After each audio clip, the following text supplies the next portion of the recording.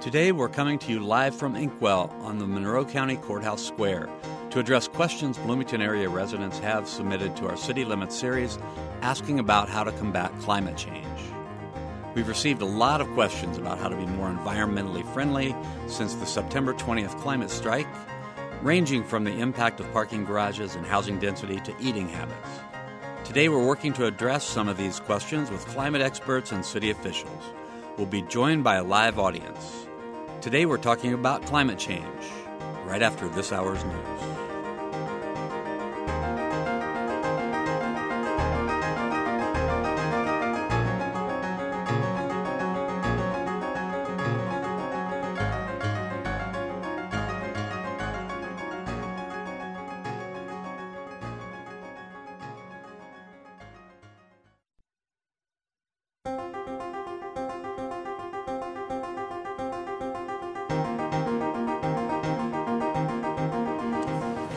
From the Inkwell on the Monroe County Courthouse Square, welcome to Noon Edition. I'm your host, Bob Zaltzberg from WFIU WTIU News, along with co-host WFIU WTIU News Bureau Chief Sarah Whitmire. Today we're tackling some of the City Limits questions people have sent in on climate change. City Limits is where Bloomington area residents can send us questions and we work to answer them. People have sent in a lot of questions about climate change lately, which we'll talk about today with our guests. Plus, if you have questions, those of you who are here in the live studio or the live audience, we're not in the studio, you can fill out your cards and then give them to one of the people who's raising their hands around the room. I think Becky's back there and a couple of other people, and they'll bring them to the front so we can try to get your questions answered too. So we have 4 guests here that are joining us to help answer these questions. Alex Crowley is Director the City of Bloomington Economic and Sustainable Development Department. Janet McCabe is on the other end. She's the director of the Environmental Resilience Institute. Andrew Predmore is right here. He's the director of sustainability at Indiana University. And Matt Flaherty is Bloomington City Council at large starting in 2020. He ran on a platform that was very much based on climate change. If you do want to give us a call, or you can't give us a call today, but if you want to send us a question on Twitter, it's at Noon Edition. You can also send us questions for the show at news@indianapublicmedia.org. So thanks. I thought we would start just by having you explain a little bit more about your role in this issue. So Alex Crowley, I want to start with you. As Director of Bloomington Economic and Sustainable Development, what are your goals for climate change and for addressing this issue? Yeah, well, thanks, Bob. So, Alex Crowley, I'm with the City of Bloomington, and the Department of Economic and Sustainable Development has really 3 major areas of focus, one of which is sustainability. We also look at economic vitality, and we look at arts and culture, all of which is sort of the quality of life that we all enjoy at Bloomington. Our department and the city as a whole is coordinating on issues of climate change, mitigation, and adaptation. And we developed a sustainability action plan in 2018, which is a 5-year plan that lays out what kinds of actions we felt at the time, with a lot of community input, we would want to pursue. An evolving document as time goes on. Obviously, we have new information coming in all the time. And so our plan really is to focus in on actions, look at short-term actions that we can take, longer-term planning, and then also look at the vulnerabilities that we have. So we're about to undertake a climate vulnerability assessment, which will help us to understand structural changes that we need to make over the long term in the city. Okay, I want to move down to Andrew Predmore, Director of Sustainability for IU. So what's your office do? Sure. So again, I'm Andrew Predmore. I'm the University Director of Sustainability at IU. Our work is sort of split in between 2 main categories. So on the one hand, we do a lot of co-curricular training for students in sustainability. So we're really trying to help develop leaders in sustainability. So we give them hands-on learning experiences. So we do some undergraduate research with them. We have an internship program, so we're really plugging our students into the operational work that we're doing. And then we have a program where we send students across the state to work in business, nonprofit, and municipalities and sustainability. So that's kind of a bit, that's probably about 25-30% of the work of Sustain IU, the Office of Sustainability at IU, is that co-curricular kind of leadership development among our students. And then the other part is the stuff that I gather a lot of these folks are really interested in, which is sustainable operations of the university. So when it comes to that, we're active when it comes to energy in the built environment, environmental quality and land use, waste issues are something that we're very focused on right now, sustainable foods as well as transportation. So we work across all those areas, and we're really trying to infuse sustainability thinking into decision making across all those areas. So those, in a nutshell, that's what we do. All right. Matt, I'm going to skip you for just a second. I want to go to Janet McCabe, Director of Environmental Resilience Institute. So the Institute's part of one of the grand challenges. Right. It's exactly right. It's called the Prepared for Environmental Change Grand Challenge. And it was announced by President McRobbie as part of the lead up to the bicentennial, recognizing that environmental changes and climate change is having an effect on Indiana, affecting our communities and people who live here. And that the university, with its wealth of expertise and resources, kind of had an obligation to give back to the state and help Indiana become more resilient in the face of environmental change. So that included the establishment of the Environmental Resilience Institute, which is a place that brings together people from across the university as well as people on the outside to partner on research and implementation and projects that relate to making Indiana more resilient. So that's not just Bloomington, it's the entire state. And because it's IU, we actually have the ability to influence regional and national policy as well. Okay. So, Matt Flaherty, I wanted the other three to speak first because they've been involved in roles with the university, with the city. You were elected to the city council on a platform that said really climate change is urgent and we need to be moving faster. And I wanted you to talk a little bit about, where you think the city needs to go, where you think we all need to go. Sure. Just briefly by way of background, I'm a recovering attorney who decided to go back to school at our O'Neill School to work on energy and climate policy issues because I really wanted to have an impact in the public sphere in that way. And I decided to run for council about a year ago and was lucky enough to get elected through a lot of hard work and a lot of talks with folks all over the community. And yeah, climate action and resilience was one of the pillars of my campaign. I think people don't often think of it as a local issue, but our transportation systems, the built environment, our buildings, our energy use, those are all local things that we can impact locally. So we actually have a huge role to play, and that's the nature of collective action on climate globally, is everybody has to play their part, and that includes Bloomington. I do think we can do better. I'll say three things briefly. One is that when I talk about climate action and resilience, centrally I think this is a people issue, an issue of equity and justice, because it's the folks that are vulnerable that are going to be most impacted by climate change, and often the solutions we need to take, like access to transit and more sustainable and affordable housing, are climate solutions that are also equity solutions and help the people who are struggling most. Second is I think we need to focus on systems-level changes. There's been a lot of talk about personal responsibility and behavior, and while that does matter and people should look at their personal choices and try to improve, the reality at the end of the day is we need systems-level change, and we need to change the incentives and the way we structure our transportation systems, for instance, our built environment, to actually achieve those systems changes. So I want to think about that. And third, I think it's government's role to affect that systems change. We have a lot of policy tools at our hand. While our emissions levels are small for government operations, we can influence a lot with our policy choices, the carrots and sticks we put out there for people to affect behavioral change and what we incentivize and what we disincentivize. So I'll leave it at that for now. Okay. Thanks. Thank you very much. I want to get to some of the questions that have been sent into the station in the last few weeks, and one of them is a basic question about carbon fee and dividend. Can somebody explain that? Just how does it work? I can take a shot at it. So there's a lot of discussion at the national level about what's going to happen with carbon. And, of course, people have been talking about putting a price on carbon for years and years and years. Basically, the way these systems work is that the notion is that using coal, using fossil-based fuels, has external impacts on public health, on our communities, that are not internalized to the company that's digging the coal out of the ground or using it. Those are called externalities. And so the idea is if you put a price on carbon that that the originator of that fossil fuel has to pay, then that will internalize the cost to society that is being created by the use of this fuel. The notion of fee and dividend is that to the extent that a price on carbon raises money, what do we do with that money? And one thing to do is to give it back to the public so that it's sort of a revenue neutral.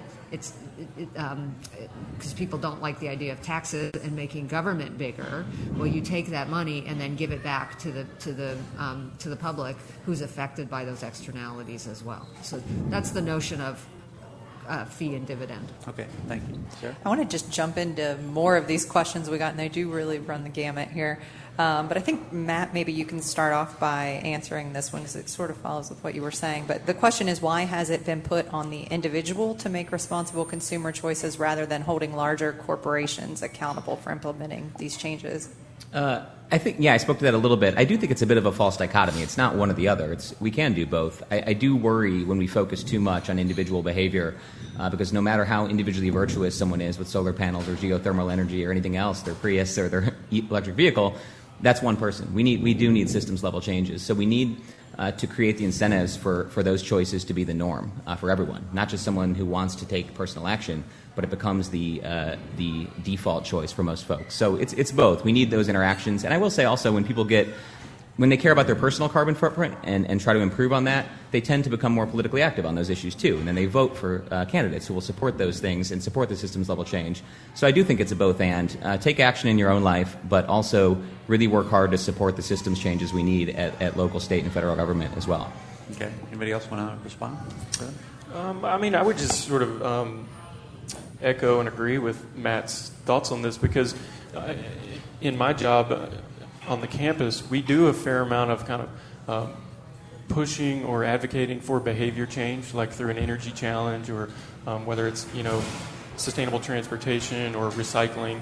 And I think those things are really important, and collectively they can have an impact. But I do worry sometimes that when we push those individual things and we put all the responsibility on the individual behavior change, that we're missing sort of the big systems changes, and we're all plugged into this system. And so, there needs to be policy changes as well. So I just sort of echo that thought.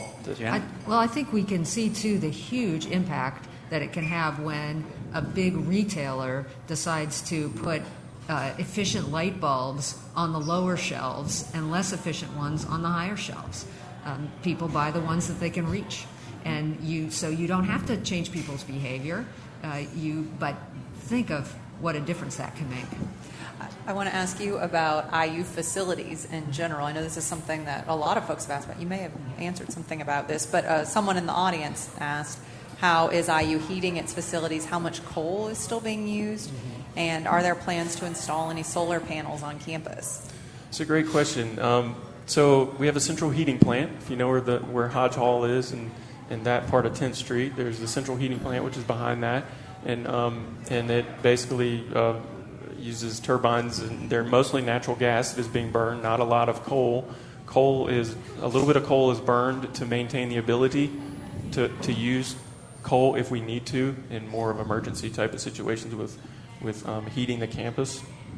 We made that transition to primarily natural gas back in 2012, and so that significantly reduced our greenhouse gas footprint.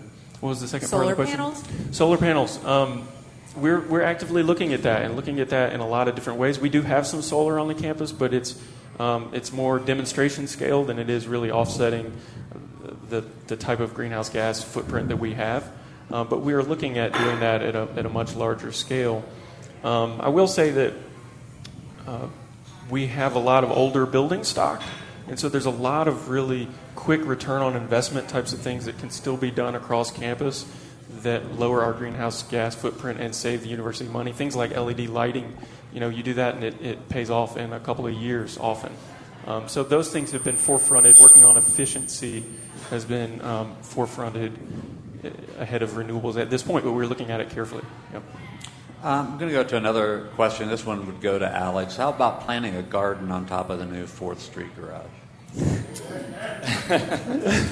I would love to see that. There's going to be, solar panels up there. There's going to be parking up there. So But I was just at the U.S. Green Building Council annual meeting in Atlanta. There's some really interesting green roof activity going on. I think we've got a lot of opportunity. You look around, you look at roofs for supermarkets, for example. These huge surfaces.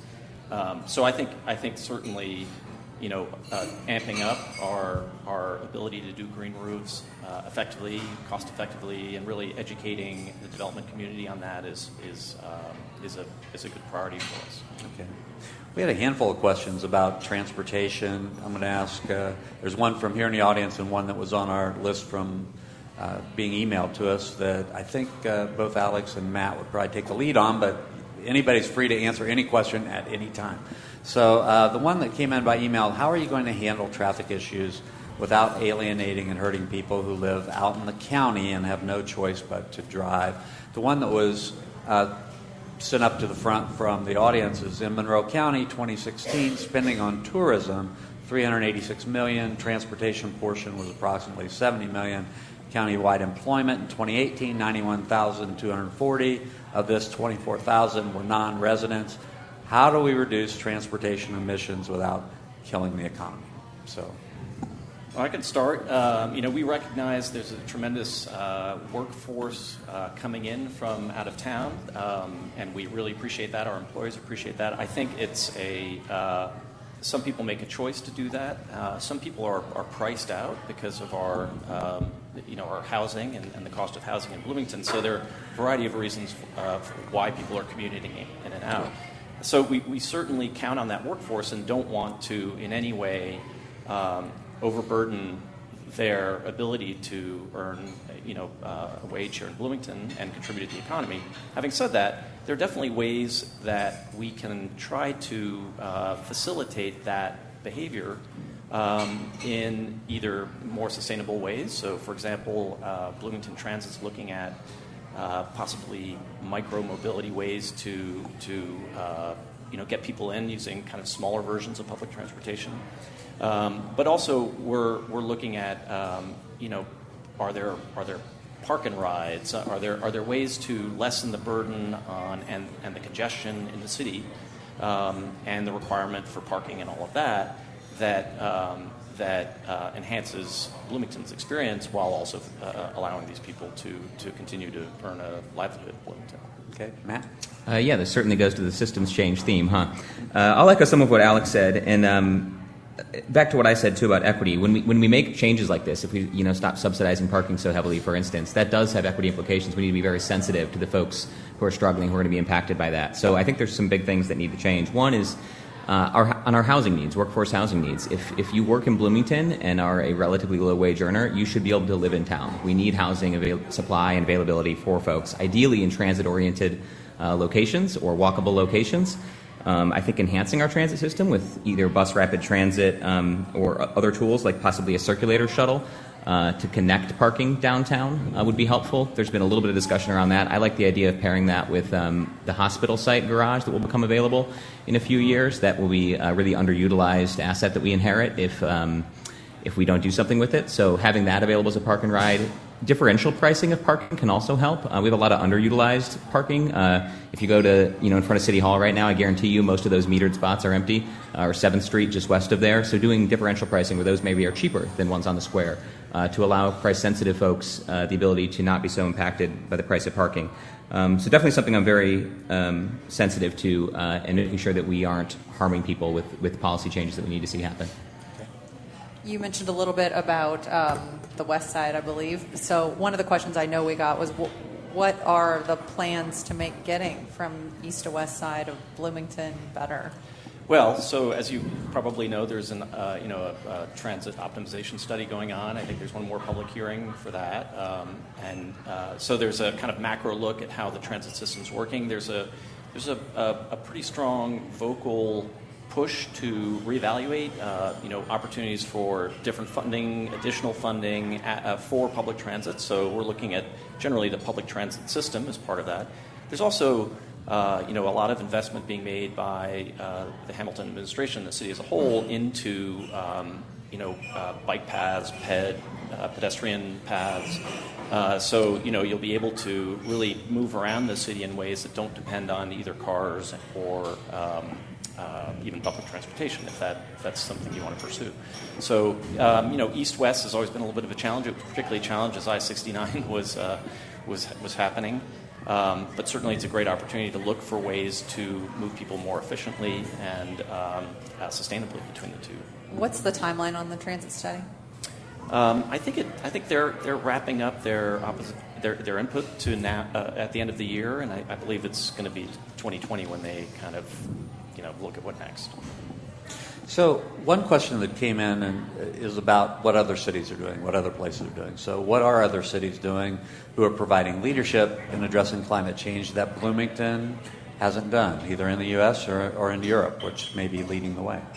Okay. Janet, you want to start?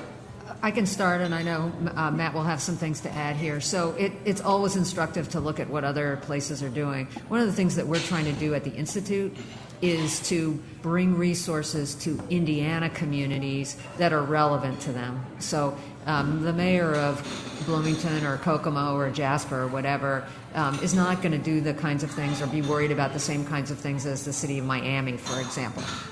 So we're trying to gather information about small and medium-sized Midwestern cities in particular as things that are relevant to them. But there are lots of examples all over the country. One of the things that I wanted to mention, while acknowledging how far ahead Bloomington is, it's a really leading in the state and in the Midwest, I would say, so bravo. Keep at it. I would love to see more engagement by the business community in the city. The city doesn't have to do everything, and the city can't do everything. And through its greenhouse gas inventory process, it's learned, and we have data that show that most of the emissions don't come from city operations, which are the things that they can control. And there, I think, are good examples of cities that are engaging their business community or business communities that are self-engaging for either stick or carrot types of programs to be proactive in the business community. Okay. Sure, I'll follow up with a few things. And that's right, that our emissions, that the city operations generate is about 10% of total emissions community-wide. So we need to look at how we shift things in that other 90%. And I think transportation's one example I could point to. So we've had a goal for a while now, becoming a platinum-certified bike-friendly city, which requires 12% mode share for commuting. We've been stuck at about 4 or 5% for a while. So that's going to require infrastructure choices and a safer and more convenient bike system for people to buy into that. Of course, not everyone can bike, but some people can and would like to, but don't feel safe. Transit is another one. If we can actually increase investment in transit and shift ridership there through things like bus rapid transit, which Indianapolis just got, and we have a greater population density than them, by the way. Those types of things can make big changes. I ran some quick numbers earlier today to kind of see if we could actually achieve that platinum bike share, get to 12% mode share. If we could double our transit ridership, say in the next 5 to 10 years, that's 12,000 people who are no longer driving to work alone. That's 66,000 tons of carbon per year, and that'd be a 4% reduction in emissions, not from the city operations side, but from other areas. So we do need to look at the policy tools to shift away. And this question started about what other cities are doing. I'll point to the ones that are platinum bike cities right now: Madison, Wisconsin, Fort Collins, Colorado, Boulder, Portland, and Davis, California. We can look to up the road to Indianapolis or other Midwest communities for folks that are enhancing their transit system. So if we can invest more in that and really start to shift that mode share in the transportation side, that's one thing we can do. Andrew, can you expand that to think about universities, too? Are there leading universities that are really on the cutting edge of this? Sure. I mean, this is something that we think about all the time is, how do we stack up in the Big Ten? How do we stack up with our peers? And we are rated as a gold university in the Association for the Advancement of Sustainability in Higher Education, the sustainability metrics. So we're doing well in a lot of places, but particularly it helps to benchmark in areas where there's work to be done. And so when it comes to renewable energy, one of the things that I've been working on is looking at our Big Ten peers and seeing, what are they doing on renewable energy, and as important to that is, what is the context in that state in terms of the regulatory environment, what allows them to make some of the choices that they are that maybe we haven't been able to. So that is something that we do all the time. But Indiana University in the Big Ten is doing quite well. But there are other universities that it's either Colorado State or UC Boulder that is STARS Platinum. And the interesting thing about that is they don't even have an Office of Sustainability. So as I mentioned earlier, sustainability is just infused throughout the university and throughout all of their decision making, and that's how they get there. So it's an interesting model. Okay. Yeah. Well, I mean, I think I'd like to echo what other people have said. I think Bloomington very much fights above its weight class when it comes to sustainability. But, Bloomington also has a lot of peer cities that we constantly are looking at, that we're trying to learn from. Some examples are Ann Arbor does a really interesting job with the local food economy. They have, kind of incubator farm land that has been purchased. So there are these great ideas out there. We just, we are part of a variety of different groups that interconnect us with other cities in Indiana, with other cities across the country, and we're constantly learning from them, stealing ideas from them wherever possible. People are stealing ideas from us. And so that constant interchange, I think, helps us to really improve ourselves. Quick follow-up, that's sort of a question/comment, but what about making sure that Bloomington is a leader and is the one doing experimental things? It was a question we just got. Well, so, Mayor Hamilton's very much created a culture at City Hall of try things, don't be afraid to fail, try them out. If they work, expand them. So we have a ton of small-scale beta trials going on right now. I'll give you an example. We've, taken a zip car from the network and put it in Bryant Park, kind of a quiet little thing, because what we're trying to do is dip our toe into a much more significant system-wide car share, push. And we, put out bike share, and frankly, bike share, came out. Scooters arrived. Bike share wasn't able. That particular model was not able to survive, and so that went away. So there are things that work and there are things that don't. But if you don't try stuff and you don't try it in a very measurable way to understand what the real dynamics of what you're trying to test and how is it measuring up to that, if you don't have those trials constantly going on, then I think you're not rolling out on the cutting edge. And Bloomington has been at the cutting edge for a long time, and we will continue to be so. I think this is a really important point, and doing these sorts of things is not always compatible with election cycles. But I think that for the most part, mayors care about their communities and they want to leave them better off than when they found them, and doing things that get embedded just into the way the city does business is the best way to have things be lasting. And if I could just add one little commercial, one of the things we do at the Institute is collect case studies of these either innovative or not so innovative, but just things that other Indiana communities or Midwestern communities have done. It's called the Environmental Resilience Institute Toolkit, and you can find it on our website. And I'd encourage any listeners who have examples of city and town programs that they think ought to be showcased on as a case study to please let us know. You're listening to Noon Edition. We're coming to you live from the Inkwell today in downtown Bloomington. We're going to have to take a short break. We'll be back in about 60 seconds.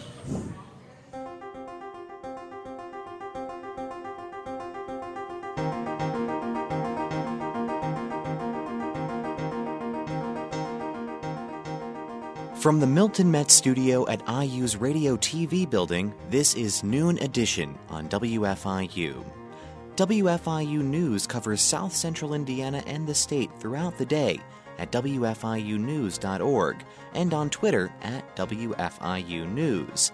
You can watch unfiltered video of breaking stories on Facebook Live, and you can get a digest of all the day's top stories delivered to your inbox each afternoon. It's a free and easy way to stay on top of the headlines, plus the in-depth audio, video, and print news stories you can't get anywhere else. Subscribe now at WFIUnews.org.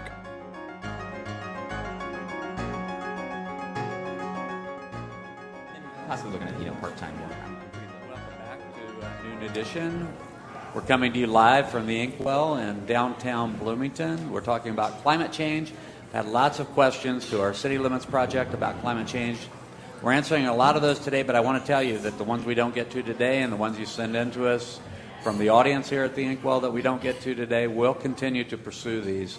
We're going to stop this project. We'll continue to pursue these through the rest of 2019 and through 2020. So thank you all for being here. Our guests today are Alex Crowley, the director of the City of Bloomington Economic and Sustainable Development Department, Janet McCabe, Director of the Environmental Resilience Institute, Andrew Predmore, Director of Sustainability for Indiana University, and Matt Flaherty, who will be a City Council member starting January 1st, representing in the City of Bloomington, an at-large City Council member. So if you have questions that you want to send to us, you can still send them by Twitter at Noon Edition, and you can also send them by email to noon@indiana.edu. So thanks very much for being here again. As I said, I want to ask a couple of questions that came into us, and these are kind of big picture questions. One of them is, how do we spread the understanding that we are on the verge of collapse and that measures discussed so far don't align with the crisis? Of course, first of all, I would say, are we on the verge of collapse? I think we have to address the science there. But, are the decisions we're making now enough on climate change? So, Janet? Well, I can start. Things are very serious. I think it's challenging to think about, do we approach this as an immediate crisis and nothing else matters and our life is over, which can be a pretty challenging way to try to persuade people to invest and do things differently. The other approach is to not ignore the science, which says that this is a very urgent problem and we are not doing enough now, which I firmly believe based on the science that I've seen, but that all is not lost, right?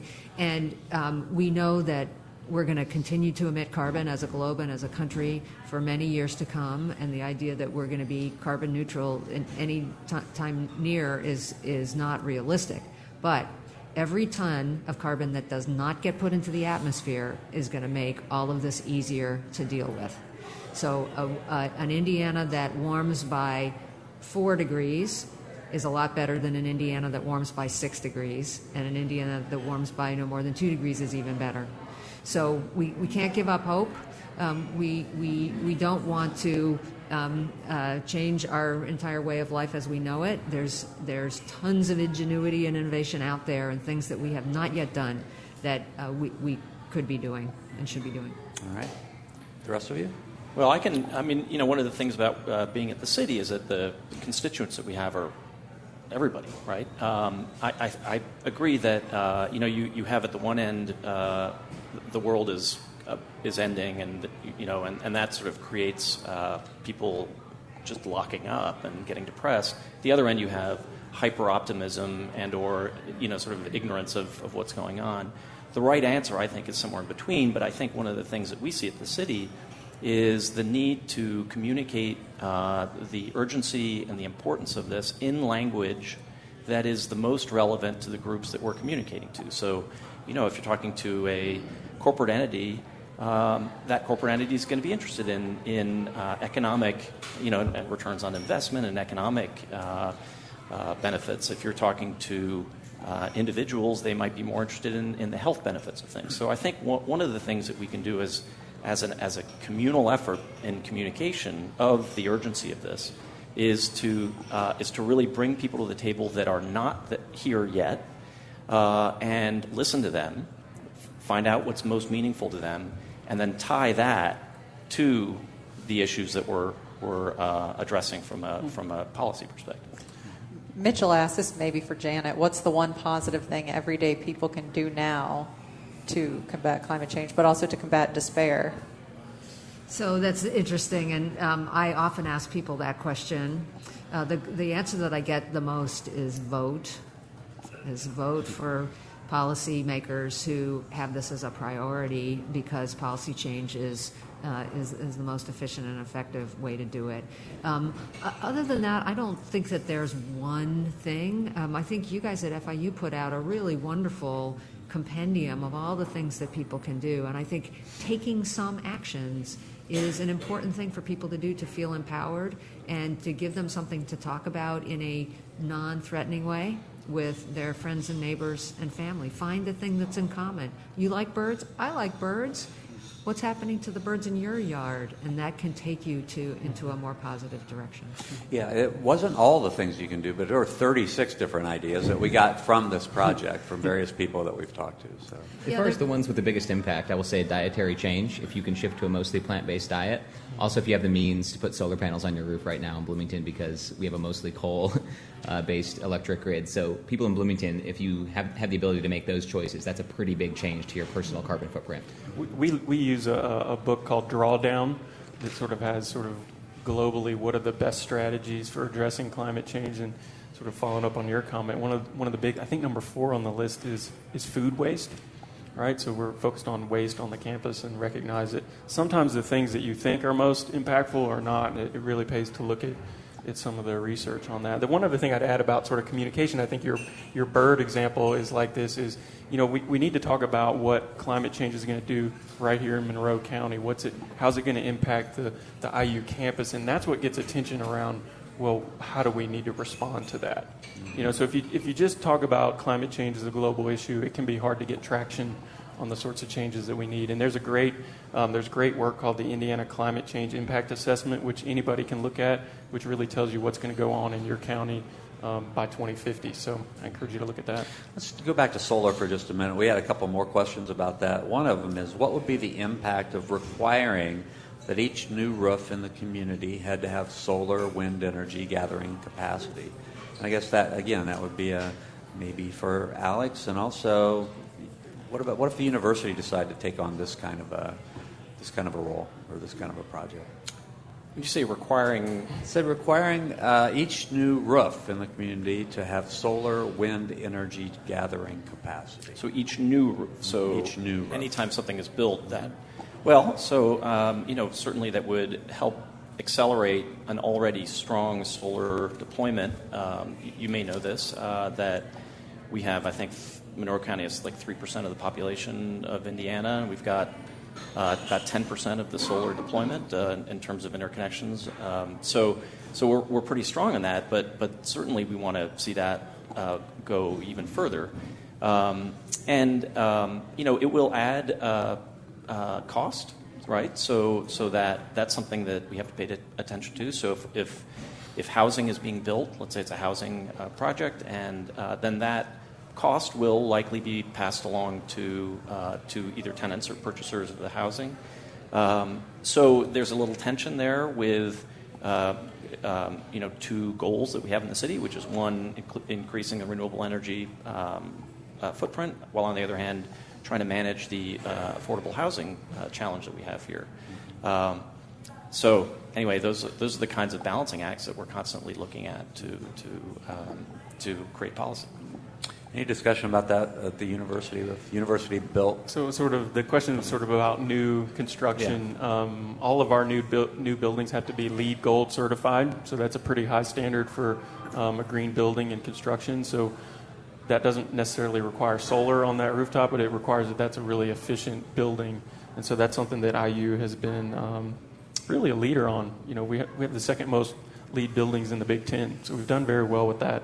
But back to the solar question, this is my opinion. I think the numbers bear this out, that I think our best opportunity for renewable energy on campus will be through off-site large-scale solar, and not necessarily on our rooftops on the Bloomington campus. Another quick follow-up on solar. How do we incentivize solar for rental properties? Well, Matt? I'll follow up briefly from the previous question, speak to this one as well, which is that from a regulatory perspective, we're often limited here in Indiana, and I sort of doubt that we could actually require solar energy on new roofs as part of our zoning code. We could do an incentives program maybe, but probably not a requirement. What I'd like to see instead is a shift towards financial products that open access to solar for more folks in a more equitable way. So 0% or very low interest loans and a program to help guide people through that, either through our new CDFI, CDFI Friendly Bloomington organization, or IU Credit Union or somebody else to work on a green loan. As far as how to incentivize that for rental properties, that'll be difficult too, but it's something we should look at what other communities are doing and work with local rental companies to see if we can do that and have them, of course, with a rental property, the thing you're addressing is the split incentive problem. Landlords don't have an incentive to put solar on the roof if the tenants are the ones who are going to benefit from it. So figuring out how to address that and how other communities are addressing that is a good step forward. Define CDFI for our... Oh, yeah. Community Development Financial Institution. We're the first CDFI-friendly place in the country. Is that right, Alex? Yeah, it was actually, we invented the model. So Bloomington is the first city, and it's really a credit to Mayor Hamilton, who has a lot of CDFI experience. Basically, these are institutions that are mission-driven, that are making financial investments in communities, and the mayor really pushed everybody to figure out how do we get more CDFI activity in Bloomington, and we looked at standing up our own, which is what a lot of cities do, but CDFI-friendly Bloomington is basically, think of it as a harbor master role between what the community needs in terms of either small business investments, community facilities, or housing, and connecting those opportunities with CDFIs that are out in the country that are looking for investments beyond their own footprints. And so it's a really efficient way, and we are literally on the cutting edge. We invented this, and then it was picked up by Mayor Pete in South Bend, by the way. But this is something that was originated in Bloomington that is, in fact, now starting to take off nationwide. So it's a good example. You were talking about innovating earlier on. This is a classic example of Mayor Hamilton really basically saying, we got to try it out and see if it works. We've gotten a number of questions for Andrew, questions dealing with the university. So I'll just go through a couple of them here quickly. A question we got from at least two people: is Indiana University or the city of Bloomington fossil-free in its investments, and within that, endowments, retirement funds? The answer is no at IU. That's certainly been something that students have taken up, and there's a lot of active student groups in that area, but it's not really at this point a part of my job to work on that particular issue. Another one. When will IU convert from natural gas to renewables? Well, you have the good-sized capital asset in the central heating plant that is sitting there on campus that is currently heating the campus or is responsible for heating the campus. So I wouldn't expect complete move towards renewables to happen particularly quickly, but we do have greenhouse gas reduction goals that we're striving for, and one of those is 80% reduction by 2050.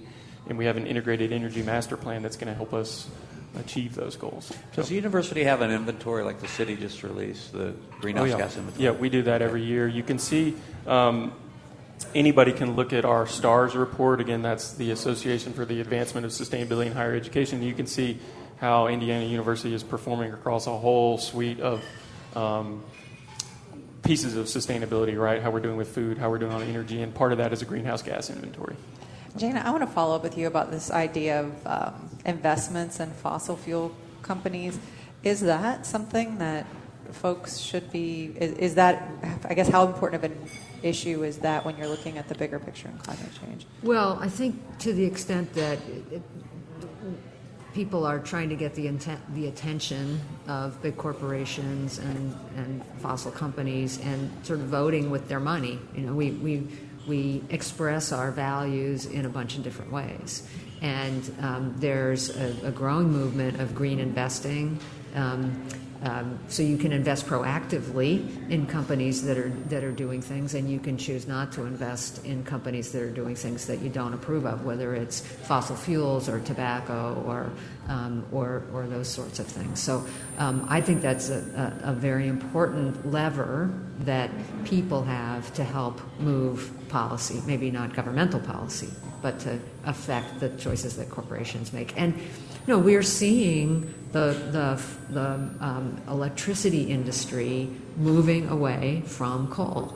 We haven't talked about that yet today, but they are moving to natural gas in some instances, but renewables are getting invested in way more. The power company in northern Indiana, NiSource, just announced that they're going to close their coal plants, and that's because wind energy and solar is cheaper now. So we're seeing that even the power companies are moving in this direction. We talked about a lot of small things that people can do too, and one of our questioners just said, "What's the impact of just planting more trees?" Somebody talk about tree cover and what's happening with tree cover on campus in Bloomington, in the state. Planting trees is really great. Can I just weigh in favor of planting trees? And these guys can talk about the specifics, but not just because it's a carbon sink. They breathe the CO2.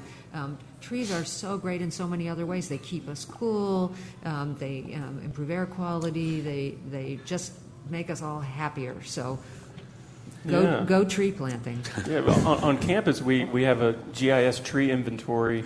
So every single street tree on campus has been inventoried by our interns in 2016 and then again in 2019. And so one of the things we're doing is looking at how the health of the trees has changed as we feel the impacts of climate change, and starting to think about which species need to be planted going forward, like which species are really doing well, and some of the species that are native to here are actually not doing that well on campus if you walk around. And so how do we need to adjust our planting list so that Indiana University is beautiful and also functional in terms of carbon sequestration and reducing stormwater management in the future? So we're really working hard on that, and I think you need data, though. You can't just it's right now, because climate change is happening and we need to adapt. It's not good enough just to plant any tree. You need to be you need to think about which trees you're planting, and plant for the future, really. So we're working on that hard. Yeah. And the city just finished up a study of, so in the case of the city, you've got public trees and then you have private trees, and together that's the entirety of the canopy. So speaking of data, looking at how both of those have been advanced or not over the past period. So, for example, I'm going to get this hopefully right.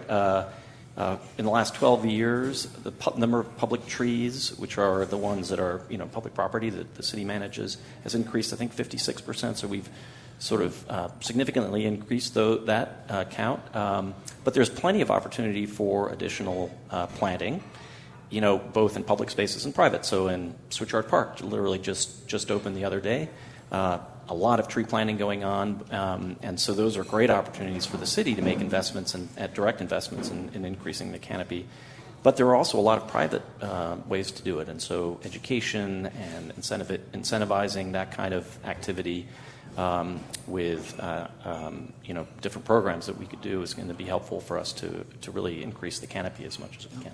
If I could just add, there are researchers as part of the Grand Challenge helping to develop inventories of tree cover, especially in Bloomington and Indianapolis. The report that Andrew mentioned, the Indiana Climate Change Impacts Assessment, has a whole chapter on forestry resources, and it says which are the species of trees that are going to do better and worse in a future climate. There are also organizations like, I live in Indianapolis, Keep Indianapolis Beautiful, that does community tree planting activities, which have the other positive benefit of getting kids out, working in teams, planting trees in people's neighborhoods, their own neighborhoods. So many good aspects of this. Good.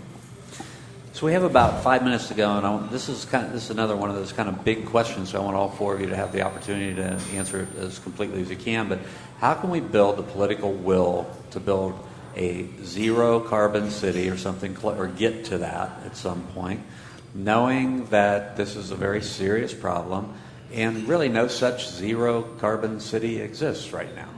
How do we build that political will? Matt, you want to start? Sure. So I think, Catherine Hayhoe came and spoke here, a sort of famous climate change communicator and atmospheric scientist. And her main point in her TED Talks is that we all need to be talking about this. Don't assume your neighbor thinks differently than you or is a climate change denier or anything like that. At this point, even in Indiana, most Hoosiers are aware that climate change is happening and would like to see us do something about it. So talking to your neighbors is a good start to socially getting the awareness that we need to vote for legislators at all levels of government, municipal, state, federal, that are going to really take action on this. And I'll use this to transition to another point, which is that the big thing that we really need to change here in Indiana and here in Bloomington is the energy mix we're getting from Duke Energy. We cannot possibly get anywhere close to net zero without Duke Energy committing to get there as well. They recently have committed to a 2050 net zero goal, but they say, whether that's, whether you want to believe them or not, that's one thing. But they have on their website that and their announcement around this that they're going to get there in different ways in different states, and their pathway to get there is going to depend on stakeholder engagement, customers. So we need to have strong goals and commitments ourselves. We need to be working regionally with our peers that are in Duke Energy's footprint and with institutions like IU to really put the pressure on them to help us meet our goals, because we cannot get there without pressure on them to much more rapidly transition to renewable energy. Alex? Look, government is us, right? It's not like some other thing. We are government, and each of us is a citizen that works at City Hall, and everybody who is in the community is part of the communal government effort. So, I think I would say the answer is that in terms of policy decisions, certainly upward pressure from the community. And guidance and voting, that is critical in a democracy. Downward pressure by policymakers from the top down into the systems that Matt was talking about, and really accelerating that. But again, we cannot assume that someone else is going to take care of it. We all have to be involved in it, and we have to bring people in who can really help to advance this, whether it's corporations or individuals. So it's really I hate to say this, but everybody has to be involved in it, and that's how we get the kind of outcomes that we're going to want to see. Okay, Andrew? I mean, I think these folks have answered the question. I mean, talking about it, I think innovation and demonstrating things that work, being willing to try things, getting sustainability or thinking about climate in sectors maybe that you wouldn't otherwise. So when I think about the university, like procurement is a huge thing, that sustainability needs to be a part of decision making in procurement. But the last thing I would add is, and this is just my personal thought, is that we need to start talking about how it will also take some sacrifice to get there, to achieve some of these goals, and everybody needs to, I think, start acknowledging that. But yeah, I think about 45 seconds, Jan. Well, the only thing I would add that hasn't been said already, I think, is technological innovation. Not that we can invent our way out of this issue, but things like battery storage are going to be really helpful. People are going to feel more comfortable going to solar and wind if battery storage is more advanced, and different kinds of distributed energy, and electric vehicles. Electric vehicles need to get much more accessible to people, and people feel more comfortable with them. That's just a small piece, and I would endorse all the things that my co-panelists here have said. We'll be digging into some of these questions a little bit deeper for follow-up stories and some of your other questions that you sent to us. I want to thank Alex Crowley, Janet McCabe, Andrew Predmore, and Matt Flaherty for being here with us today. For our co-hosts, for my co-host, Sarah Whitmire, for producers, Benta Boutier, Emma Atkinson, and Mark Chilla, for engineer Mike Pashkash, I'm Bob Salzberg. Thanks for coming today. You've been listening to Noon Edition.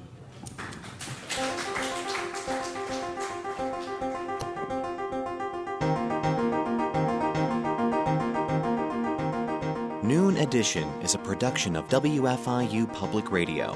A podcast of this program and other WFIU programs is available at WFIU.org. Production support for Noon Edition comes from Smithville, fiber internet, streaming TV, home security, and automation in southern Indiana. More information at smithville.com. And from the Herald Times, featuring coverage of local news, entertainment, and sports, in print at heraldtimesonline.com and on your mobile device. And from the Bloomington Health Foundation, partnering with local organizations and citizens to invest in programs that address our community's health needs. Bloomington Health Foundation, improving health and well-being takes a community. More at bloomhf.org.